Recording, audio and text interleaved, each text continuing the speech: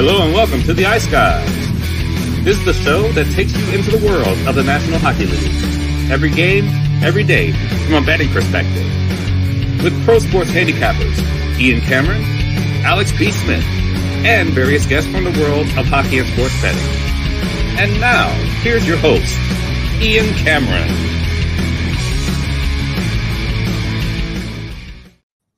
Welcome to another Beantown Friday edition of the Ice Guys, Friday, January 12th, presented by our good friends at Boston Hemp Inc. Ian Cameron, Alex B. Smith, and we'll be joined by Jimmy Murphy, our Friday, Beantown Friday guest later on in the show, and we're ready to break down the Friday card, a very small, short NHL card tonight, just 2 games on tap.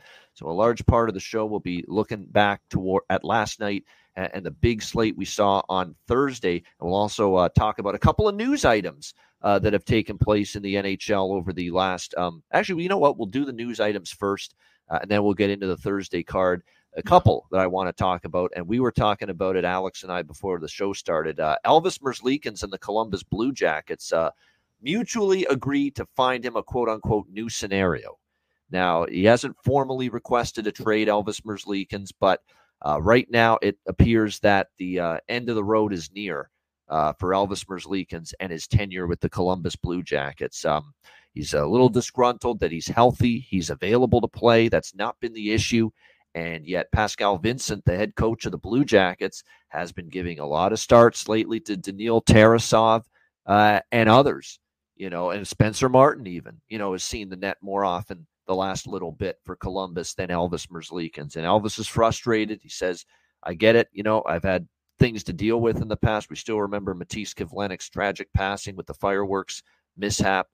He's had to deal with that. He's had to deal with some mental struggles from that. It's probably not been easy for him to play his best hockey in between the pipes because of that.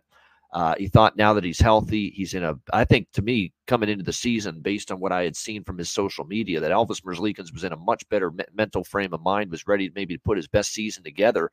And yet, he had to, I don't think he was bad early in the season. I think he was decent, but then he got hurt, and he's come back, though, and he's ready to go, and he's still not getting the bona fide number one goaltending position at this team, and he's frustrated, and I think he's fed up. And to be honest with you, I think he's also looking for a reason to go somewhere else, because I think he's ready for a fresh start. We've talked about how tone deaf we think Columbus is with sounding off the cannons at the home games. And I know that's the tradition, and it's not that I don't like that they do it and the tradition of them doing that. It's the lack of sensitivity to what Elvis Merzlikins, their goalie, has gone through, and that hearing that bang, it brings back, like, it's that PTSD type deal. You have those bad memories that keep coming back and flooding back into your memory about that tragedy with his best friend. Whenever you hear something like that, the cannons, it's just a bad vibe to be putting out there when he's in net. So I think it's just, get the fuck out of Columbus, get a new start, get a fresh start, change of pace, change of scenery, and see if you can restart your career. And it wouldn't shock me with wherever he goes, because it looks like it's done with him in Columbus. If he goes there and relaxes and is in a better frame of mind, a happier place, and ends up playing well. And so we wish him well. He's had to deal with a lot of shit. We certainly wish him the best moving forward, Alex, no doubt, with Elvis Merzlikins, wherever his next destination may be. Yeah, absolutely. I mean, it's just been a crazy whirlwind of a situation for him over the last few years. Like you said, mentioning, having that situation going through where, losing a teammate and a friend, and in the way that happened. And then, like I said, trying to bounce back. And keep in mind, we also dealt with the pandemic. We dealt with this unbalanced schedule. You had a Columbus team that at one point, in the bubble, they were a playoff team, and kind of going through the motions of different things, coaching changes. There's all kind of stuff that's been going on in and on and off the ice in his life that have just been unstable. Anybody could go through that kind of thing. I completely understand and sympathize with that, having changes over the years and things that you can't control, and your mental health sometimes gets out of whack. But there's no fucking way you can tell me that Spencer Martin and Daniil Tarasov's the better tandem than having Elvis Merzlikins in. That's ridiculous. And this Columbus team's an absolute mess. You talk about messy teams in the Metro Division. I'm sure we'll get to another one of those in a little bit, but Columbus is a dumpster fire. I'm not a really big fan of what Vincent's done as a coach. I'm not a big fan of what Kekalainen's done as the GM. Just talking about, with the different goaltenders. Merzlikins, keep in mind, it was not Kekalainen's draft pick. all the other goaltenders that we've seen throughout that Columbus organization, none of them have been any good. There's a reason we haven't seen a whole lot of guys really push and challenge him, even when he was dealing with issues. Kivlenieks, rest in peace, was probably the best prospect they had moving forward, and he would have been the guy that would, be starting or attending with him right now. So with that being said, they've had to try to juggle things around and get things flowing. They just haven't. And the mishap this is all season with the Babcock signing. There's just a lot of just unbalanced shit going on with this Columbus team. And, they already have enough trouble as is trying to sign free agents because nobody really wants to be in Columbus compared to some of the other great cities you have in the NHL. So when you add that in, now you have this instability. You're rocking the boat with one of your, longest tenured and one of your most well-liked, as far as the fans go, players in that organization. This is just a bad look all around. So it's a complete mess. And I hope Elvis leaves the building. Tells them to take their cannon and shove it, and he goes somewhere else and, can prosper and have a good rest of his career. Absolutely. We'll see where he goes, because I think it sure sounds like everything you read from, your Aaron Portzlines of the world and Swobodas and all these guys that cover the Blue Jackets, it's finished. It's done. They're moving on. And Elvis Merzlikins is moving on from the Columbus Blue Jackets. Another bit of news we want to mention, and didn't we just hear Alex talk about on a recent show? Let's get it done. Let's get him signed. Let's get Nick Foligno back with the Chicago Blackhawks. And they didn't. I think someone was listening to you, Kyle Davidson. Man, he watches this show. I'm telling you, Kyle Davidson's a big Ice Guys fan. Apparently, he just can't get enough of this show. And he must have heard you, Alex. He must have heard. Of course, we're kidding, but obviously he was right in lockstep with you and saying that it's time to get Nick Foligno signed long-term. He is perfect for this team right now with what they've got with the young group. He's fit in seamlessly as far as mentoring and, basically grooming the younger kids, how to be a pro, how to do things the right way. And more importantly, he's like the big cop on the team. When someone's going to push around a Connor Bedard or a Kurashev or Reichel or one of the younger skilled players, Nick Foligno's right there to get in someone's grill and say, hey, fuck you, you're not getting away with that. And I love that. He's got great leadership qualities. And look, he's played some pretty nice hockey for Chicago this year. Let's not forget that. The guy can still play. There's no doubt. Now, from an offensive standpoint, I'm not sure he's quite producing like he once did. But at the same point in time, there's just so many pros and positives to keeping a guy like Nick Foligno around on a young team like this here with the Chicago Blackhawks. So it's great to see. And Alex, not many people, I'm sure, happier than you about that development re-signed for the next 2 years. Yeah, absolutely. I am truly thrilled. And like you said, we talked about this. You saw right away, you could see where he was going to develop and be that natural leader in the room, even though they had other veterans that were signed. But he kind of stepped up and filled that role nicely. And, there was so much pressure and talk about who would, be the captain this year. Would they be a captain? And I'm so grateful that the Hawks decided to not give the seat to anyone this year. I think that deserved respect for Jonathan Toews being the longest tenured captain. You don't follow that up right away. And the Hawks have made a history of not following up long tenured captains by just giving the seat to someone immediately. And that being said, I think Foligno has certainly earned that. I would love for them to wait until the last home game of the year and put the C on him, let the fans see it, and really kind of embrace that, hey, you know what? This is the next step we're taking, and this is the guy who's going to carry us there from a leadership perspective. And I know everybody's waiting to say, well, Bedard's going to be the captain soon. I don't think Bedard's captain material, in my opinion. And that's not a knock on him at all. I think he's going to be an incredible elite superstar in this league for years to come. And he's much like a Sir Patrick Kane, a guy who I never thought would be a great captain. And there's a reason we never saw him wear the C. Even in times when Toews was out, we saw him wear an A. But he didn't really lead. You didn't see him barking at guys on the bench like you saw with Toews. Everybody remembers that famous Toews clip of Toews skating in the box during the playoffs when he's talking to Brent Seabrook after a really bad penalty, kind of calm him down and say, hey, listen, we're going to kill this thing. We got this. That's not really Patrick Kane's style. He leads by example on the ice. He's going to give you that highlight reel goal. He's going to, give you these great plays and dazzle everybody, where the things that need to be taken care of behind the scenes, you need a different kind of guy for that. And so in saying that, I think Foligno is the kind of guy who could be like a Toews, getting somebody's ass when you need to in the locker room, kind of manage things and pace things. And when you need stuff done on the ice, that's when the leadership of number 88 is going to come out. You need those 2 goals late in the game to get you back and tie it. Put the puck on his stick and let him work. That's where he shows his leadership. He doesn't need a letter on his sweater to do that. So in saying that, I'm glad Foligno's sticking around for another couple of years, and I hope he gets to see sooner than later. Absolutely. Well-deserved, well-earned. All right, let's recap Thursday's games, and then we'll get into previewing the 2 Friday night games in NHL action from a betting perspective. Let's start with last night. It was a very good betting night, very good overall. No complaints for yours truly with the results on the betting board for the Thursday night card. More wins than losses, and that's what it's all about at the end of the day. We start with Ottawa-Buffalo, where it was a sweep for me in that game. Sabres money line, Sabres team total, over 3.5, and also the full game over 6.5, all coming through with the Buffalo 5-3 win. Like I say, Ottawa's not going to turn things around at maybe not ever, quite honestly, at this rate, but at least not until they get back home and they have practice time with Jacques Martin to implement the system, to teach someone how to fucking defend somebody on this hockey team, which apparently is still not something that they're doing at this point in time. I mean, the defensive play has been just atrocious, been absolutely horrendous for the Ottawa Senators, and it continues in a bad way last night. 5-3 win for the Buffalo Sabres there. The Anaheim Ducks and the Carolina Hurricanes, what a crazy game this was. Both starting goalies end up leaving the game due to injury for that Ducks-Hurricanes game last night. First one being Pyotr Kochetkov, and for him, it didn't look great. You know, it was a big collision. Yeah, I think he hit his head. There was some contact with the head in the ice, although the mask kind of came off. He needed some help going back to the dressing room. He did not return.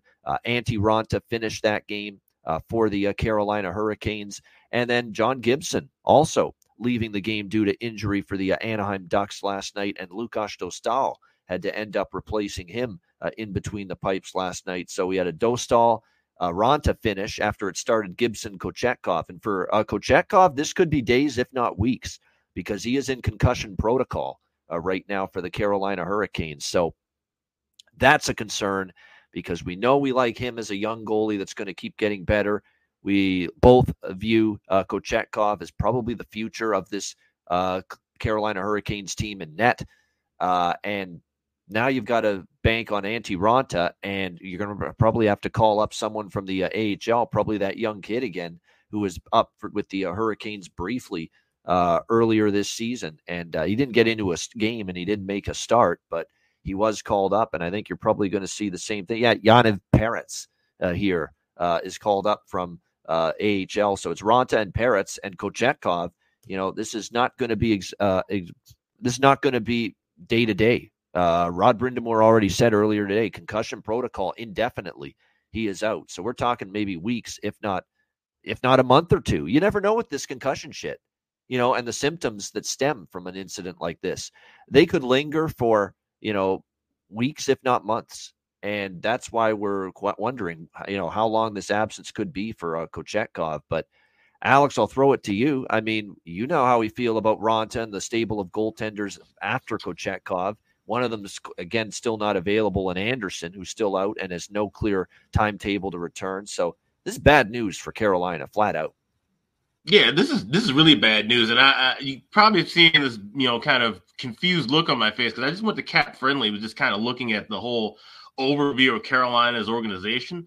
They really don't have anybody they could even call upon at this point. If Peretz or Raanta goes down, and we know how Raanta getting hurt, that's almost you know, it's not chalk necessarily, but you can kind of almost damn near bank on it. What are they going to do? They have a bunch of guys who are literally just over in Europe who are prospects that are nowhere near ready to even be called over to jump into a professional game in North America. So they're going to have to sign somebody. We're talking about, you know, Elvis Merzlikins possibly being on the move. Maybe that's something they could try and work on. But they're going to have to do something with this goaltender. It's been an absolute nightmare. And I don't feel bad for Carolina one bit because we called this in July. You had no business re-signing Raanta. You had no business signing Anderson. But Kochetkov getting hurt, that can happen. But you should have had way more in the cupboard, and you should have signed more durable goaltending. So Carolina's in the jackpot right now, and that's unfortunate because they're playing some decent hockey. But to now have to deal with this and possibly run a fourth-string goaltender or get somebody off the street before you can make a deal, it's an absolute mess. They're going to have to do something soon, very, very soon. Yeah, absolutely. Don Waddell's got to get on the horns and get a goalie. That's that simple. You got to get someone, and I don't care what it is. It could be a Martin Jones type move, like the Toronto Maple Leafs made, and look at how well that's come through for them with all the issues they've had to deal with so far. So they got to make some kind of move to get a goalie in there. There's no doubt, and we'll see what kind of move happens for this team moving forward. But definitely that is something that's concerning for Carolina, the absence of Kochenkov. And we know what kind of season Ronta's had, not the one where we have the utmost confidence in him right now. And he's going to have to take the workload. Simple as that right now with Kochenkov out. Other games last night, Edmonton 3-2. What a weird game. I mean, all the goals happened in the third period, a scoreless first 40 minutes. And the overly enthusiastic, oftentimes, Jack Michaels, the Edmonton Oilers television voice, he had a great post on social media about it was the first time, and I can't remember the exact time frame, but I'll have to look at. But I tweeted it's been forever, basically, that the Oilers have played a scoreless first 40 minutes in a hockey game prior to last night. So that was definitely interesting to see. But it had been a while, obviously, since Edmonton's been involved in a game like that, no question, where we've got 0-0. There it is. First time an Oiler game scoreless after 40 since April 2022. There you go. Almost 2 full years Wow. that it's been. Wow, that it's been that long as far as not having goals until the third period of the game. So I can't say I'm shocked. We know Edmonton's been a high-scoring team and a defensively suspect team, at times. In recent years. But 3-2 Edmonton, they find a way. Look, again, this is what good teams do. Maybe was it their best game? No. Detroit got on the board first, but Edmonton finds a way. Darnell Nurse with the overtime winner, and they get the job done 3-2. Although I'll credit to the Detroit goaltender, Alex Lyon. 47-17 were the shots in favor of the Oilers last night in that game. So they were clearly the dominant team as far as puck possession and offensive zone time and scoring chances, and Alex Lyon was absolutely brilliant. And he's the reason that Detroit got that game to overtime. So 3-2 Edmonton last night. They win in OT. LA Kings, another lead goes by the wayside. And this is 2 games in a row they've done this. There's a few games now we've seen this out of them, not protecting a lead, which has been their strength for years. And Florida ties it late in the third, 2-2. Penalty, that penalty was a little dubious, I must say. I didn't think that was a great penalty call at all in overtime against LA that gave Florida the power play, which won them that game. And in the dying seconds, Sam Reinhart scores "Let's Go Home, Baby" from Steve Goldstein, Goldie on Ice on the Panther broadcast, which is great, actually, overtime call, if I must say. And Florida with the win, 9 straight wins now for the Cardiac Cats. And look, I said it last night. I'm not ever going to just – I'm done with the days of saying, you know what, team's red hot, but the other team is in a great spot. Let's bet the other team. And that's exactly why I was not betting LA last night in that game. I know the spot was in the Kings' favor, desperate team, struggling. At Florida off a long road trip, a brilliant road trip, maybe a flat spot, but I still value the current form in my handicap each and every day. And the current form said Florida's the better team right now. You can't stand in front of them. You can't get in the way of this 8-game win streak when 2 of those wins on the road trip were them dummying the last 2 Stanley Cup champions. You can't step in front of a team like that right now. And that's exactly why I didn't get involved with the side. But I did have a piece of the draw, and I know you did. And what a night for draws last night. If you don't believe in draw season now after last night, you're never going to convert to getting on board the draw season movement. If you don't believe in it last night, that sequence at around 9:30 p.m. Eastern time last night, when we saw the Oilers and Red Wings, the Kings and the Panthers, the Canucks and the Penguins, the Devils and the Lightning, the Maple Draws and the Thailanders all go to overtime, all within like a 15 minutes of real-time sequence. I mean, my remote was just getting a workout. I'm like, bing, bang, boom. I'm trying to see everything that happens live in real time and trying to keep an eye on it. It was exciting. What an exciting 15 minutes. We had like 5 or 6 games all sequentially there going to overtime in that 7 p.m. Eastern window. So Florida wins 3-2. Another one of those overtime games for Vancouver. 4-3 win against Pittsburgh. They got off to that quick start. They get the win in overtime, though, after Pittsburgh ties it late. Demko was very solid again. He robbed Crosby late in the third period on a chance. He was very good. And then Pittsburgh gets a chance in overtime. Demko makes the save. Canucks go right back down, and Pettersson puts it away through the wickets of Jari for the overtime winner. And the Canucks just find ways. Just absolutely terrific. Canucks team total over and the Canucks money line cash. Seattle Kraken, they get the job done last night against Washington 4-1. And shout out to Alex for the puck line splurge on Seattle. He didn't just stop at the money line. He went a little plus 205 with Seattle puck line and got that to cash in as well. 4-1 Seattle. What's that? 9 straight or 8 straight for them now. And Joey Daccord, I mean, another terrific performance. And this is just, he's become a guy he's putting up Marty Brodeur in his prime numbers the last 8 or 9 starts. Like he's given up like 2 or less in majority of his starts. He's been terrific. Last night, 25 saves on 26 shots. Another very, very strong performance from him. And like I said, this Seattle Kraken team, they are another one of the many teams in the NHL rolling right now with their 8th straight win. Last night in that game against Washington, we were all over it. Matt, Alex, myself, we all liked Seattle in that game. I thought it was cheap. And I said this online too, Alex, and I'll throw it to you after this to comment because I know you agree. You cannot buy into this trap line stuff. And we saw this last night or yesterday on the show. We're all just puzzled. We're all just thinking to ourselves, what's happening here? How is Vancouver plus 110, plus 115 underdog at Pittsburgh with how good Vancouver's played and with how inconsistent Pittsburgh has been? How the hell is a team like Seattle that has won 7 straight games, even money, at Washington last night when the Capitals are absolutely, untrustworthy and they're coming back down to earth? And let's be real. Yeah, their record was good. They were winning games they probably shouldn't have, but all the analytics and other stats that you look at say they weren't going to sustain that. And we figured, hey, Seattle's playing the better hockey right now. How are they only minus 110? With where that line opened? And it makes you think, am I walking into a trap with Seattle and Vancouver last night? The answer was no. The answer was no. You went 2-0 in those games. So this theory that, and I keep people see this, and I do a lot of shows and in other sports on other channels as well. And there's always people in the chat that say, oh, this is a trap line. Don't bet it. I'm done believing that. We thought maybe Seattle was a trap line last night. Nope, they cashed. We thought Vancouver was a trap line last night. Nope, they cashed. So put that thinking out of your mind.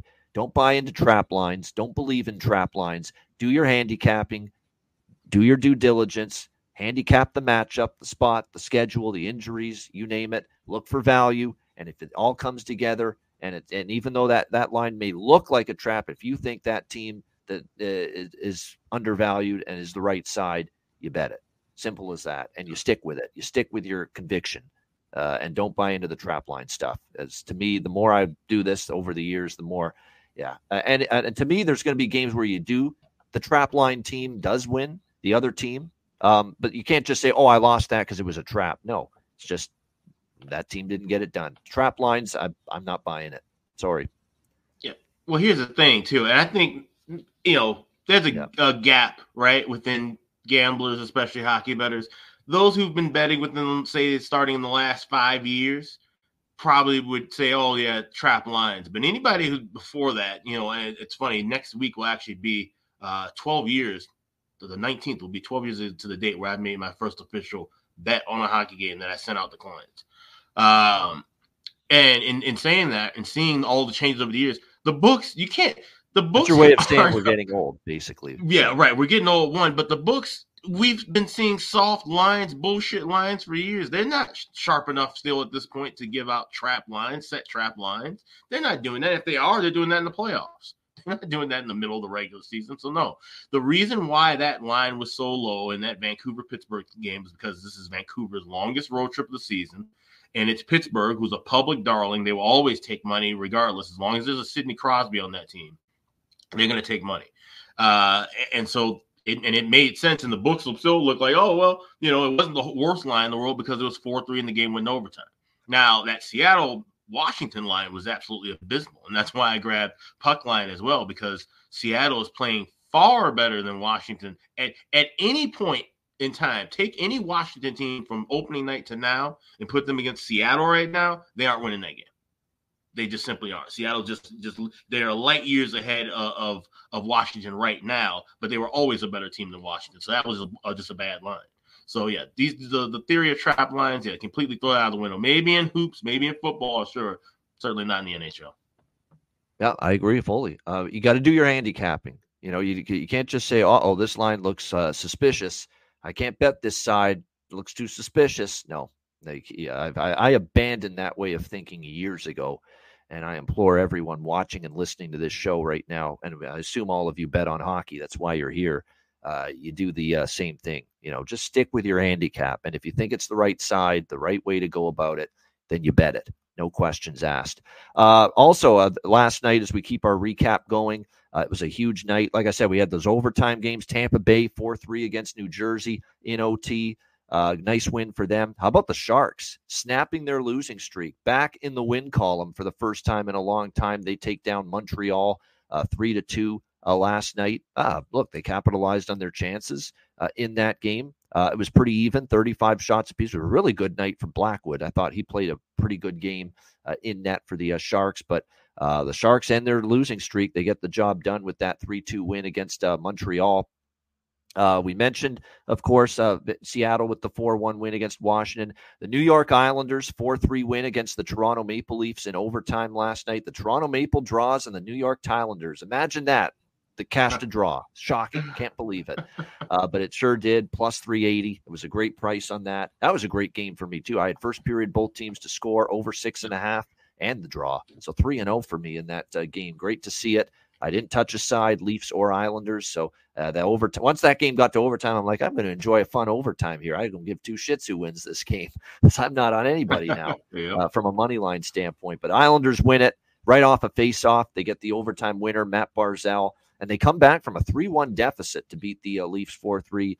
I can't even say Martin Jones was worse. A lot of the goals he had no chance on. There was a really good shot. He didn't play that bad. He had not much of a chance on any of the goals, really, in that game. And the Leafs, and look, Sorokin held the fort when it got to 3-1. Two terrific goals, by the way, from Auston Matthews, who continues to be just a lethal goal scorer right now. Seems like you can't make a mistake against him, or else he'll put it in the back of the net. Blues 5-2 against the Rangers, cashing my best bet on the show last night. Rangers Blues over 6. It gets there with the 5-2 victory for St. Louis in that game last night. It kind of seemed like Pavel Buchnevich. There was a post on social media on Twitter X last night posting the clip of Pavel Buchnevich. And shout out to Matty Robinson, who said Buchnevich is a goal prop on the show yesterday against his old team. He got the empty netter for the Blues. He reacted like he had the under in that game. He looked like he was pissed that he scored into the empty net. He smacks his stick on the board. Like, it was the funniest reaction that I think I've ever seen to someone scoring an empty net goal. It's almost like, why did I do that? Why did I score that goal? It was bizarre. Let's put it that way, with the way Buchnevich reacted with that empty net goal that he scored against the Rangers last night to put that game away. Maybe he had a friend had Blues by 2. Yeah. Maybe he said, someone I know had big money on that under, or Blues by exactly 2 goals. I screwed them. Yeah, or I don't know. Yeah. I'm just weird. It was really weird. And you look like you made a mistake and you gave the puck away and they scored on it. That's the reaction it was from Buchnevich when it was him putting the game away with scoring an empty net goal. Like, it's not crazy to watch it. Did anybody get hit with that piece of stick that went right over the glass? I don't know. I never heard anything after. I was waiting to hear after that game to see if something happened regarding that. It's bad enough if someone were to get hit with a stick, but you could imagine getting hit with a stick when he's throwing the stick away in a nonsensical reason like that. Yeah, it's bizarre. Weird. Yeah, it was bizarre. We'll put it that way. The reaction, there's no doubt. And then the late games, we saw Winnipeg 2-1 against Chicago. Brutal beat if you had the draw, because the Jets had that tied 1-1 and Chicago can't even get it to OT. Nikolai Ehlers and look, he was very good most of the night, Peter Mrazek, and Nikolai Ehlers, a hell of a player, great offensive player. He's got a good release, good shot. He's got to have that. Went right under the glove and in, and 2-1 Jets. They get it in regulation against Chicago. One thing we're finding out about Chicago, Alex, is Luke Richardson wants Katie Bar the door hockey. He wants tight, defensive-minded hockey right now. We're too banged up, Too many key forwards out, including, of course, Connor Bedard right now for the Chicago Blackhawks. And they're trying to play low and slow, low-scoring games, grind out 2-1 victories. They almost did last night. That game was 1-0 for a while, but Winnipeg gets the 2 in the third to win 2-1. Calgary 6-2 against Arizona. That was another good betting game here, other than the draw, but we had the first period and the full game over with the Flames and the Coyotes last night. How about a hat trick for Igor Sharangovich? He is rolling again with the goals for the Calgary Flames. Blake Coleman scores again. We talked about him on the show yesterday as well. A nice win for Calgary. Another really, really tough night at the office for Karel Vejmelka. Pulled in the first period. It's just been a bad run for him. But what is that now? He gave up, I think, 4 before he got pulled last night. And then, of course, he gave up 6, I should say, to the Jets in a recent home game as well. So hasn't been good for Vejmelka. He's definitely struggling as far as his form is concerned. Calgary really scoring goals in bunches lately. Their offense is humming. And Ryan Huska wants them to be up-tempo and aggressive offensively this year. So they're starting to play that way with success. 6 goals in that 6-2 win last night. 2-1 for the Vegas Golden Knights against Boston in overtime. Found a way to win. Give the Vegas Golden Knights credit. They stuck with it. Boston ties it on the Matt Grzelcyk point shot, and then Vegas gets the victory in overtime. I don't know what Pasternak was doing in the neutral zone in overtime. Like, you got to hold back there. If you're not going to get the guy rushing the puck through the neutral zone, you've got to get back and help your D out, especially in a 3-on-3 scenario like that. And he just left basically a gaping amount of time and space then for an easy 2-on-1 conversion for Vegas, and they made no mistake about it. They win 2-1.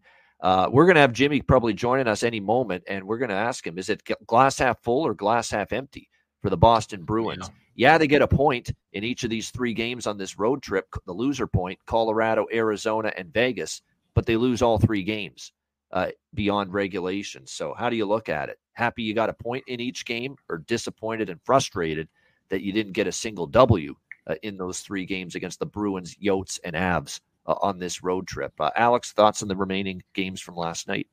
Yeah, well, just start with that. I mean, this is the whole point, and this is why we talk about, draw season. This is what it's all about. It's about these good teams who are going through these slumps, but still finding ways to at least get that 1 point in the standings, play, some spirited competitive hockey, and at least, give yourself a chance to win it in overtime or a shootout. If you can do that as opposed to what LA is doing, and I guess LA, you can give them credit. They've done that in each of the last 2 games. But that's the point. You're going to lose games down the stretch.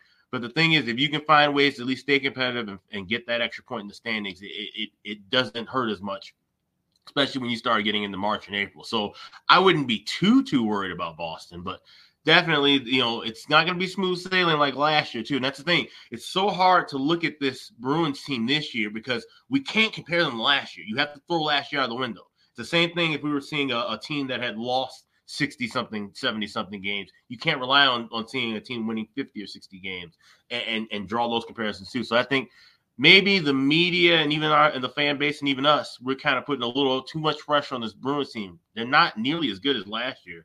They're kind of playing to their level right now, as far as I'm concerned. And then, so with that, that's one game. And then to go back to kind of talking about the Hawks and Jets game. And anyone who had draw plus 450, I already had that pregame.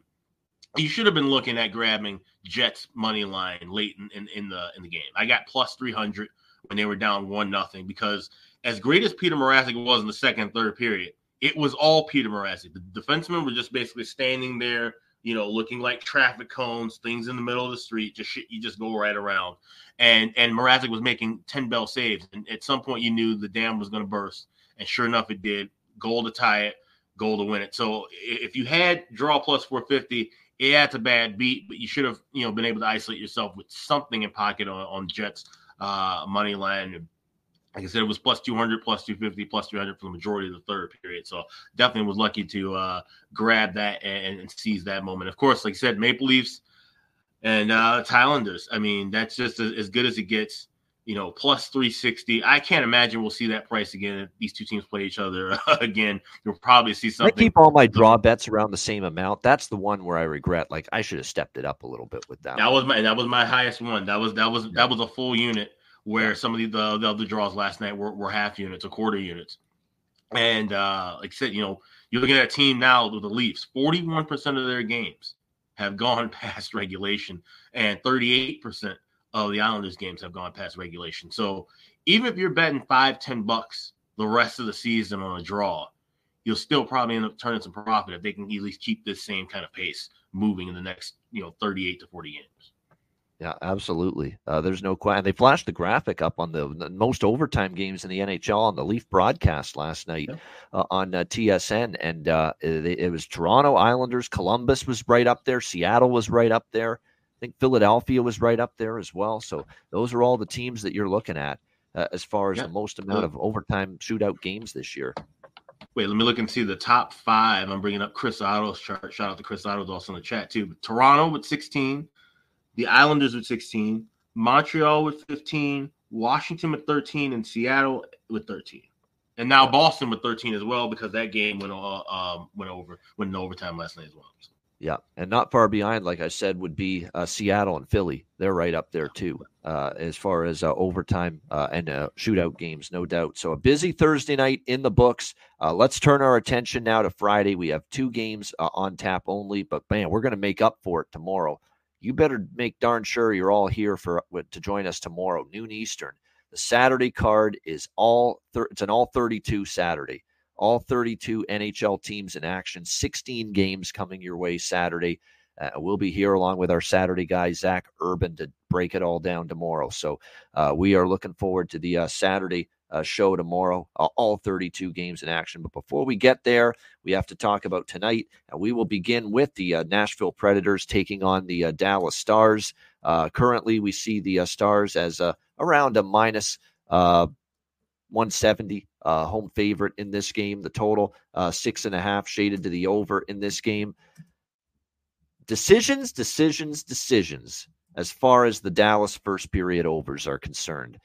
What do we do with the Dallas Stars? Because suddenly we've seen a couple games in the first period stay under, and yet the full games are still, for the most part, going over the total. And we saw it again the other night against Minnesota, where it was a 1-goal first period to stay under the first period total, but it ended up exploding to 7-2 in favor of the Dallas Stars, and the full game over would have cashed in that game. I decided, look, and we know Dallas and Nashville have played each other, I believe, twice now in a row where the first period under has cashed between them. The game in Nashville, where Dallas stole it in the final minute, and then the last game, which actually went over in the full game, stayed under in the first period as well. So the question is, what do you want to do with the total here in this game? Do you just bet full game? Because I am on the full game over, but do you also throw in that first period over in this game? And I'm going to throw in and split it up here. And I am going to try the first period over here. Although this is one of those games where I've got a little bit more of a percentage on the full game at 6.5, a little less on the first period over. But the reason why I like over still in this game, look at these two teams right now. You look at Nashville in particular. UC Saros is in a full-blown slump right now. He's not seeing the puck. He's not. He has, I don't know what it is. Is it fatigue? Is it, he's been worked pretty heavily this year by Brunette in net, in goal. I mean, he's had a lot of starts under his belt, but my goodness, he's definitely struggling and feeling it right now as far as lacking confidence, and he has not been as sharp.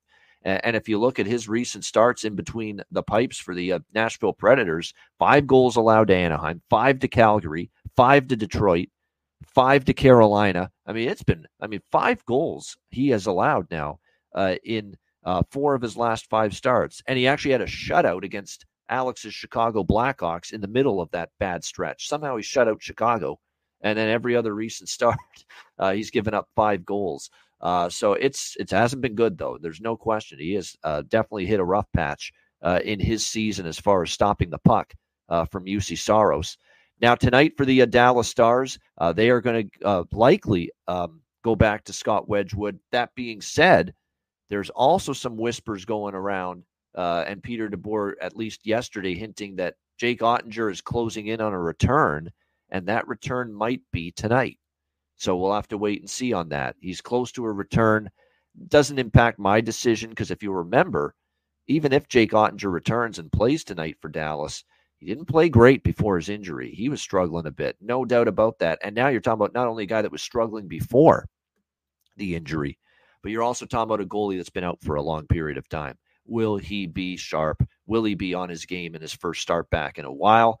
I'm not so sure about that. So none of that, as far as whether it's Wedgwood or Ottinger tonight, deviates from my looks to the overs in this game, first period and full game. I'm also going to sprinkle on the draw here in this one. Now, I know the last two meetings did not go to overtime, but it became as damn close as possible without going to overtime in each of the last two head-to-head meetings. That game that Dallas stole in Nashville, 3-2, nearly went to overtime. And then, of course, it was 4-3 Nashville the last time these two teams played. So I think in this situation here, we got a chance for OT.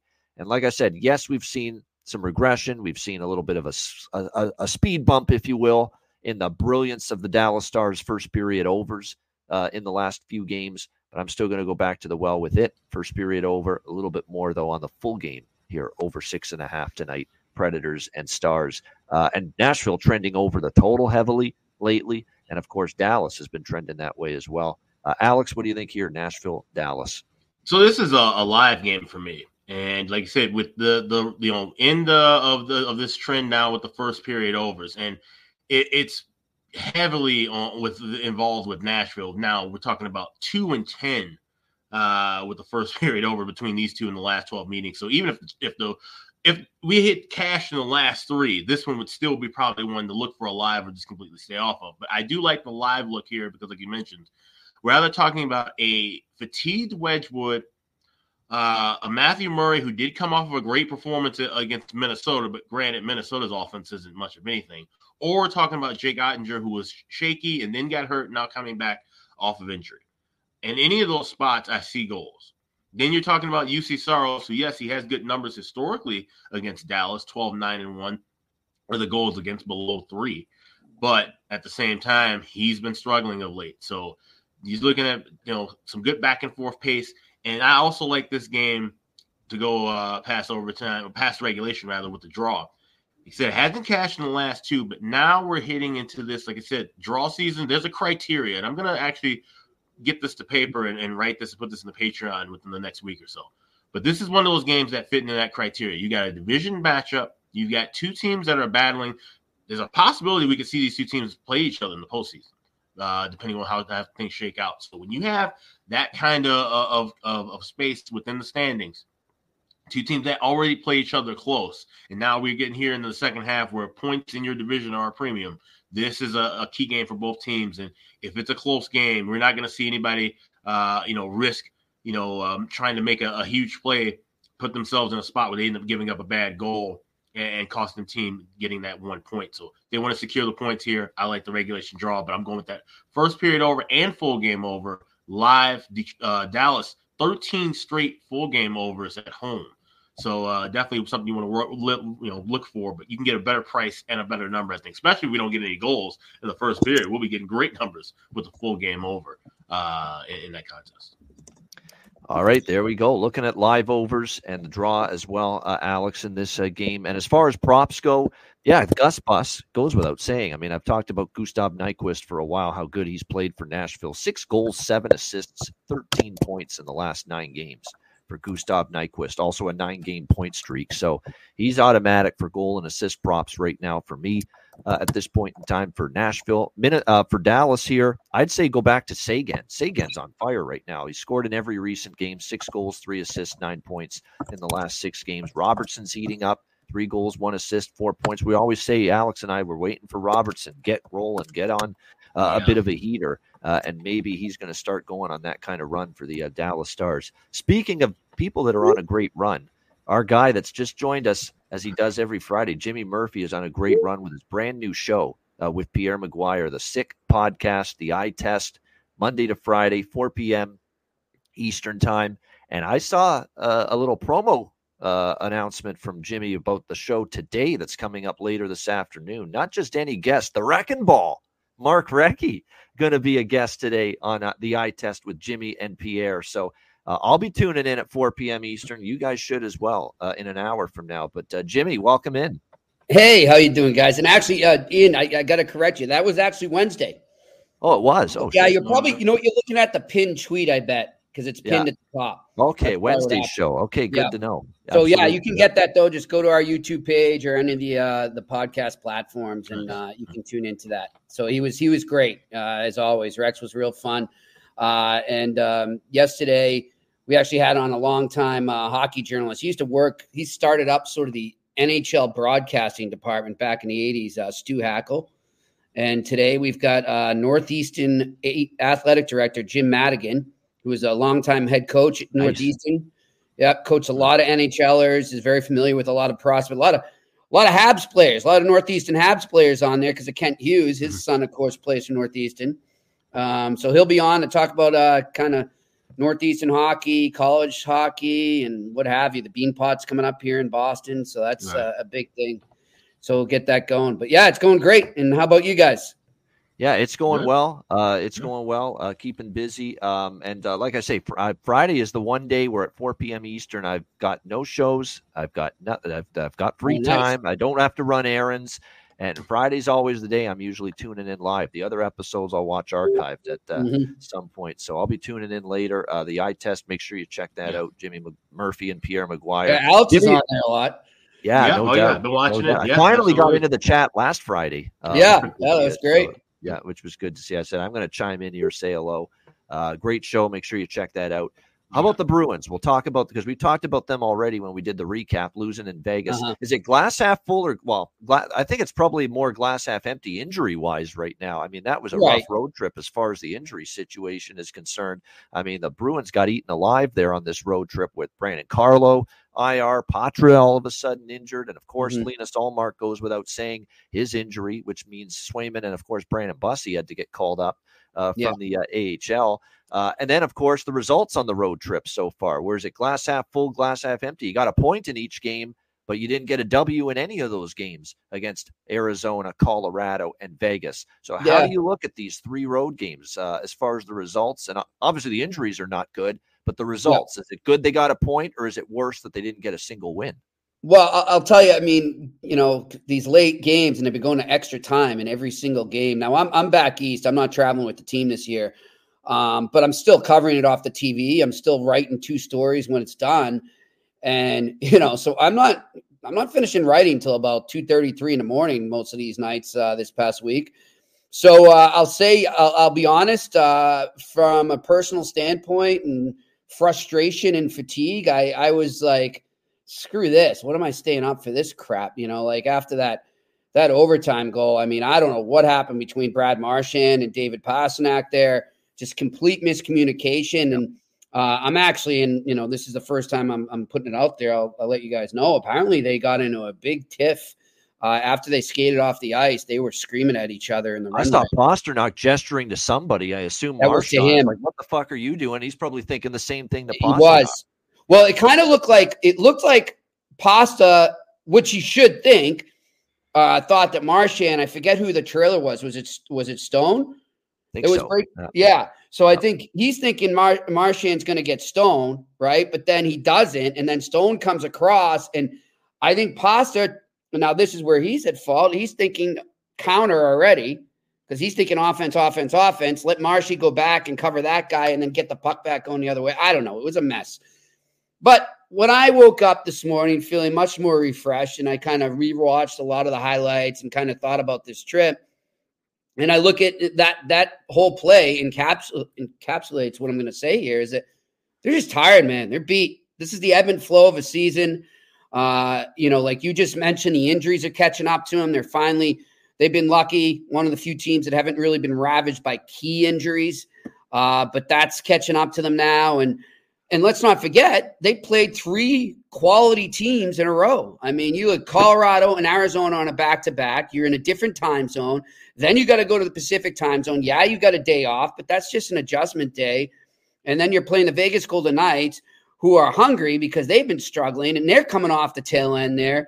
And they ran into another hot goalie. Logan Thompson was awesome. So, I look at it half full. I mean, you got 3 points so far out of those 3 games.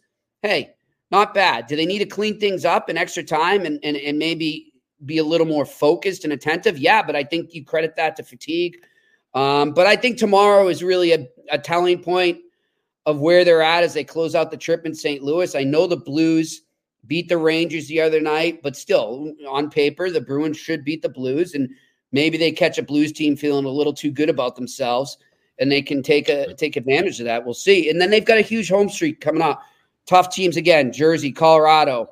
I don't have the rest of them right in front of me, but they've got some tough games coming up at home. So let's revisit this maybe 2 Fridays from now, Ian, and see where they're at when they hit their bye before the All-Star break. Then I'll kind of really evaluate, okay, what is this Bruins team? But right now, I just credit it to fatigue. Yeah. And look, who's not going through a funk or a rut or a skid at some point? And look at all are going through their skid. Vegas has gone through their skid. Yep. A lot of teams. Colorado did. Did. Yep. Yeah. Look at the Kings. Yeah. What the hell is wrong with the LA Kings right now? That's right. Yep. Here's the thing. I talked about it earlier at the show when we were talking about Merzlikins, about how we're just now getting back to a balanced schedule for the second time in the last 5 calendar years. So we're now starting to see the dog days of the season again. We haven't seen this in 3 years. And this is normal. This is how it was in 2014 and 15 and 16 when you had full season. Yep. So I think that it's catching people off guard. It's catching bettors off guard, and it really shouldn't. This is kind of the pace in which it goes. And the parity too, guys. Yep. I mean, I've been thinking about that lately. A part of me kind of misses the days of having some dynasties, and you can't really find that. It's hard to get, obviously, in the cap world.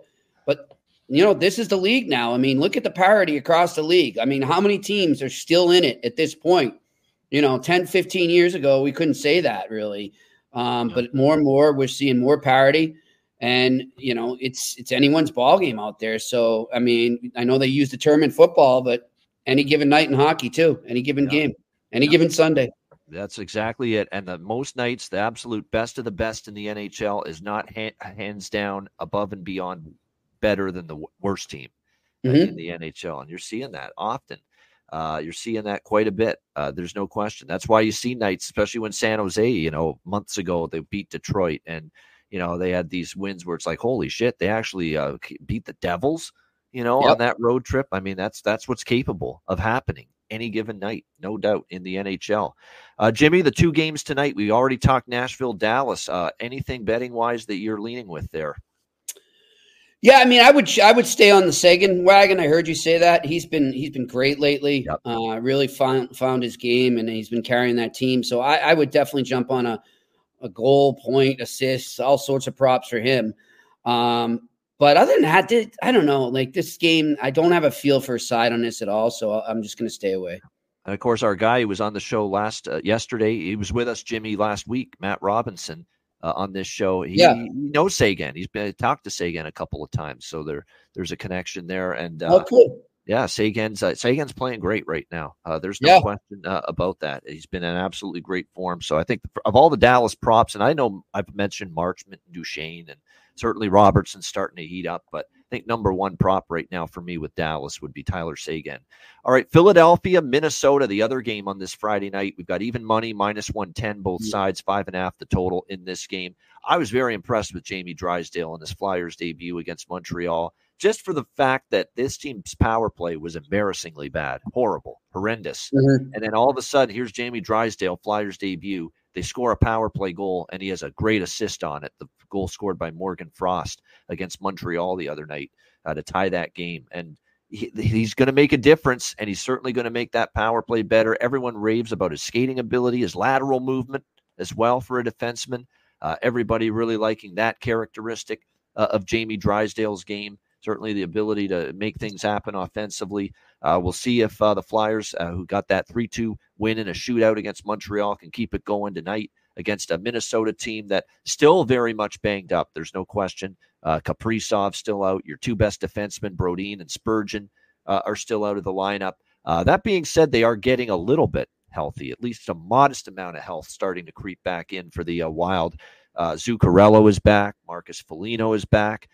Marcus Johansson, who was also banged up for a bit, is also back in the lineup. So they're starting to get, at least up front, they're starting to get more healthy outside of Kirill Kaprizov, but they are still struggling mightily. That was an awful showing for their debuting young goalie, Jesper Wallstedt, the other night against Dallas, 7-2. And credit to Terry Edelman, who said, I would not put Volstead in for his first NHL start in that spot against Dallas. They did anyway. John Hines did anyway, and it ended up being a rough night for him and for the team against the Dallas Stars. So the one hesitancy I have in this game is, considering betting against a team that's off that kind of loss, 7-2 beatdown, you would think they're going to want to bounce back, play a lot better, especially when you've got a pretty emotional GM at times like Bill Guerin, who, you think Bill Guerin's enjoying watching that 7-2 loss in the press box? No, not at all. But they're just too banged up. There's too many injuries right now for this Minnesota team. I really think that's trouble. Carter Hart and Marc-Andre Fleury looks like that's going to be the starting goaltending battle here in this game with Flyers and Wild. I'm going to take Philly here around -110 to -115, close to even money. I think the Flyers can find a way to get it done. This is a slumping Minnesota team, but I like the draw even more in this game. It's a phenomenal draw candidate. Minnesota, I think, will play better. They'll play tough. I think they'll be competitive. They'll be right in this game. Flyers often, when they win, too, they don't win by margin. Look at the last 2 wins they had, 1-goal victories, both of them. They've been an overtime team lately as well, including the last game against Montreal. 2 of the last 3 meetings between the Flyers and the Wild have gone past regulation, including the last time in Minnesota here at XL Energy Center between these 2 teams. So I like Philly, and I like this draw just as much, if not more. And again, we can get a really nice price on the draw, +340 at FanDuel for the draw in this one. Alex, Flyers, Wild. Yeah, I'm all over the draw here as well. I saw it as high as +380 earlier. I grabbed 360. I'm seeing now between 320 and 340. So grab that as soon as you can. And that's way more movement on a draw bet than I'm accustomed to. Wow. It's draw season, and the books are paying attention now. So we have to react accordingly and grab things as soon as possible. So when you see games you really like in the morning, try to grab them as quick as you can. That being said, with these 2 teams, I expect to see, like I said, a much more inspired Minnesota effort. But we know what style of hockey they're going to be playing. That's mostly defensive. They're going to have that energy in the first 20 minutes, try and get a goal or 2, and then they're going to try and sit on it. And then even if they're down a goal or 2, they're still going to shell up and, try to force you to make mistakes to get chances to score. That lends itself to the draw, even though they're not a team that's going to be in playoff contention. But now you flip it on Philadelphia side, same kind of style, like to play defensive. They're a team that want to get points, especially on the road. Everything's going to be business-like on the road, especially with Tortorella.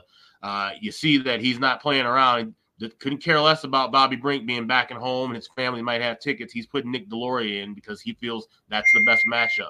So we're going to see, some tough defensive hockey here, and this game just feels like it's going to be 2-2 or 3-3 after 60. So definitely loving the draw. All right, liking the draw here as well, Alex, with Philadelphia and Minnesota. Jimmy, what do you think here, Flyers, Wild?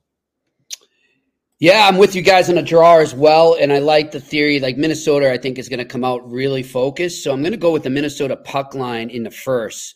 But then I eventually think Philly ties them and sends it to an overtime. I'm also going to get on the Owen Tippett train, guys. He's been playing really well for Philly lately, really turning up the heat. So give me the goals. I'm looking at a +150 right now for him to be a goal scorer tonight. Yeah, no doubt. He's in one of those zones right now. Owen Tippett for the Philadelphia Flyers. It seems the puck on his stick, and it's going in the net right now at a pretty high rate. And again, with his numbers lately, they've been very good for this team. Konechny obviously has had a great season, but lately he's been heating up. And don't look now, but 3 assists, 3 points in the last 4 games for Jamie Drysdale. I don't know about scoring a goal. You could take a shot, but if you can find any assist props, on Jamie Drysdale tonight, I think it's definitely worth a look here. Power play point, by the way, +550. Why not? Got a power play point the other night. I think it's worth it there, guys, especially at that value. But just be careful with him tonight because I'm just thinking of the human element. He comes in the other night. He's riding just a momentum wave, right? He just got traded. He's in a new city with a new team. The adrenaline's flowing. That's now had 48 hours to kind of die down. And the reality of his situation, too, is probably set in emotionally like, holy shit, I just moved. I'm away from my former teammates, my good friends now. I'm in a whole new place. What is this new city I'm in? So I think the gravity of being traded mentally may be coming down on him right now and tonight. So I just wonder, could he be up for maybe an off night as his body and his brain acclimate to what just happened. Well, yeah. Okay, that's a decent point, but the Flyers were on the road their last game, right? No, at home. Right. They were at home. They were at home. Well, they were at home. Okay, so right. So he traveled right. He left from Nashville, traveled to the game, and now he's traveling with the team. So do you think that would set in now, or do you think that might set in later once? That's a good point. In Philly, he's got his apartment or his housing situation set up. Okay, so he hasn't had time to think about it. Yeah, that's a good point there. Good catch, because they're on the road. That does make a difference. I'm with you, Alex. All right.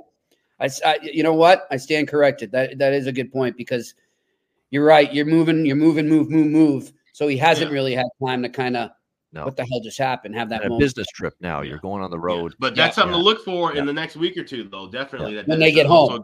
Yeah.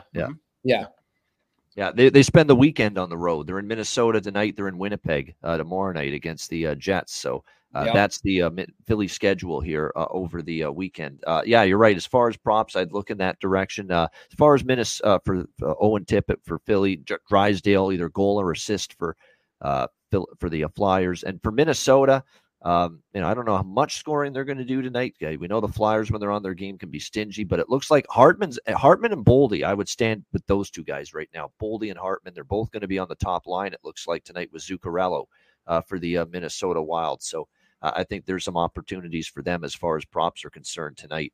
All right, before we get into Bargain Bin Special of the night, Best Bet, we shout out our sponsors, Boston Hemp Inc., of course, for Beantown Friday. Every Friday they sponsor the show. We shout out to them. Jimmy, obviously tomorrow is a huge card, 16 games, all 32 NHL teams. What's the Pierre Maguire, Jimmy Murphy text number of texts back and forth during a crazy-ass Saturday like that tomorrow with 32 teams and 16 games? I can only imagine. Yeah, I mean, we're looking at probably like 40. There you go. It's a lot. There you go. Commenting on all the Saturday action as you expect with every team playing. It's been good, man. It's really been a lesson watching these games now through the eyes of Pierre, who's scouted the game for so long. I'm learning a lot every night. So it's just, it's good too for me, because when the Bruins are playing, I have to keep my eye on that pretty much. Right. I'm 80% focused on that. So he's picking up all the scraps all over the NHL. And then in the morning, we'll brainstorm and revisit for the next show. Yeah, there we go. That guy's got energy to burn out. That's it too, and that's another thing. Like me, he's like he can watch 7-8 hours of hockey and not be tired. And you know who he's on the phone with at 6 a.m. every morning? Scotty Bowman. Wow. Wow. And that interview should check that out. It was done several weeks ago. The Scotty Bowman interview was great. You talk about stories and experiences from 3 decades of hockey. Montreal from the 70s all the way through to Detroit in the 90s and into the 2000s. So incredible stuff there. And I love the story about Scotty getting the skate on the ice there at the end when he called it a career. Great recount of that moment in his life. No doubt about that. So anything from Saturday, Jimmy, you want to talk about or throw out there? The Bruins in particular? I know they're in St. Louis tomorrow night. I kind of do. I think the Bruins, I think I'm going to give you a Jimmy puck line for that. I like the puck line for the Bruins tomorrow. I think they finished the trip off strong. I think, that's probably the main message right now on their flight last night. And now that they're in St. Louis, I think they'll be focused to clean things up. And I would look maybe too in that game at the under as well.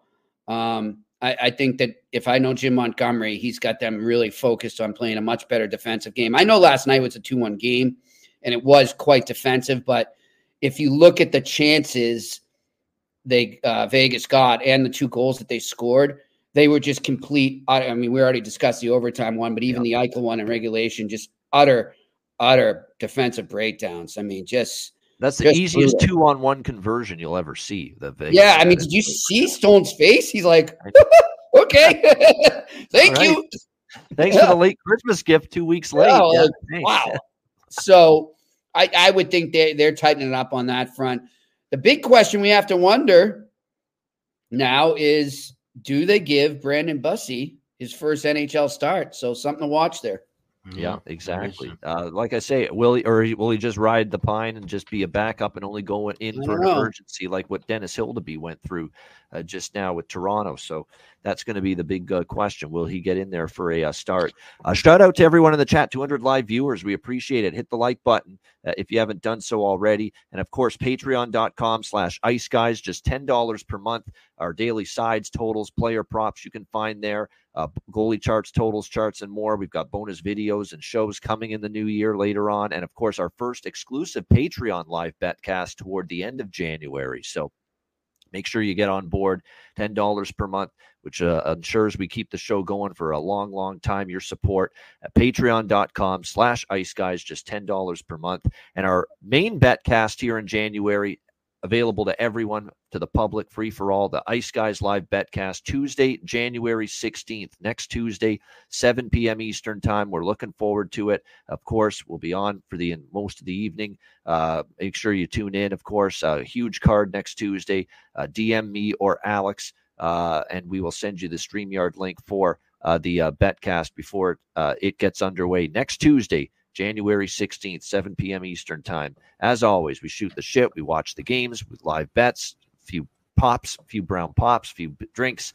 Always fun. The Ice Guys live betcast next Tuesday. Make sure you join us for that. All right, before we get to Bargain Bin Special and Best Bet for wrapping up the show, of course, we've got to hear from our great Friday sponsors, Boston Hemp Inc.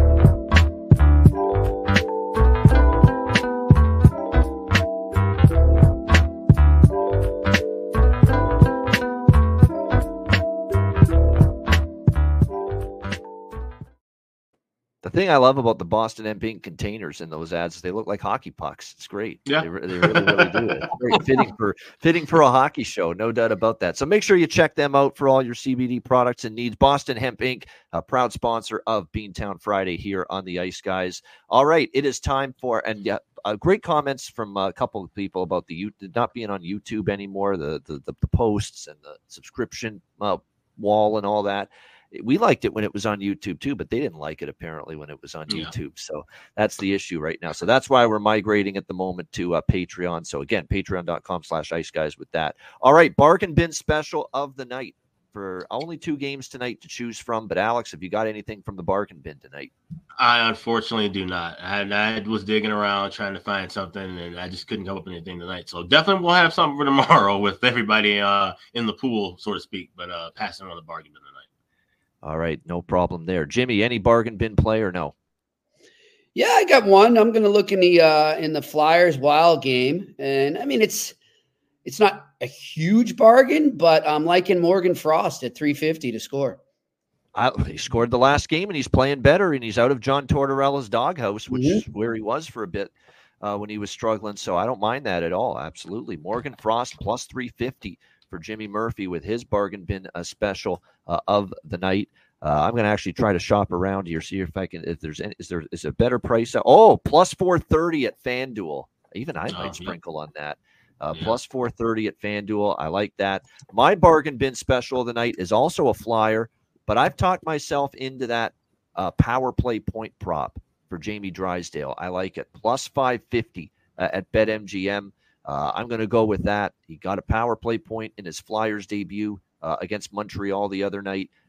So why not? Lightning strike twice here. Jamie Drysdale, power play point plus 550 for my Bargain Bin special of the night for this Friday card. All right, best bets to wrap it up. Alex, what do you like for best bet? Yeah, let's go with the draw in Nashville and Dallas. Like I said, this is a classic draw season setup. You got 2 division teams that are battling hard. They always play each other fairly tough.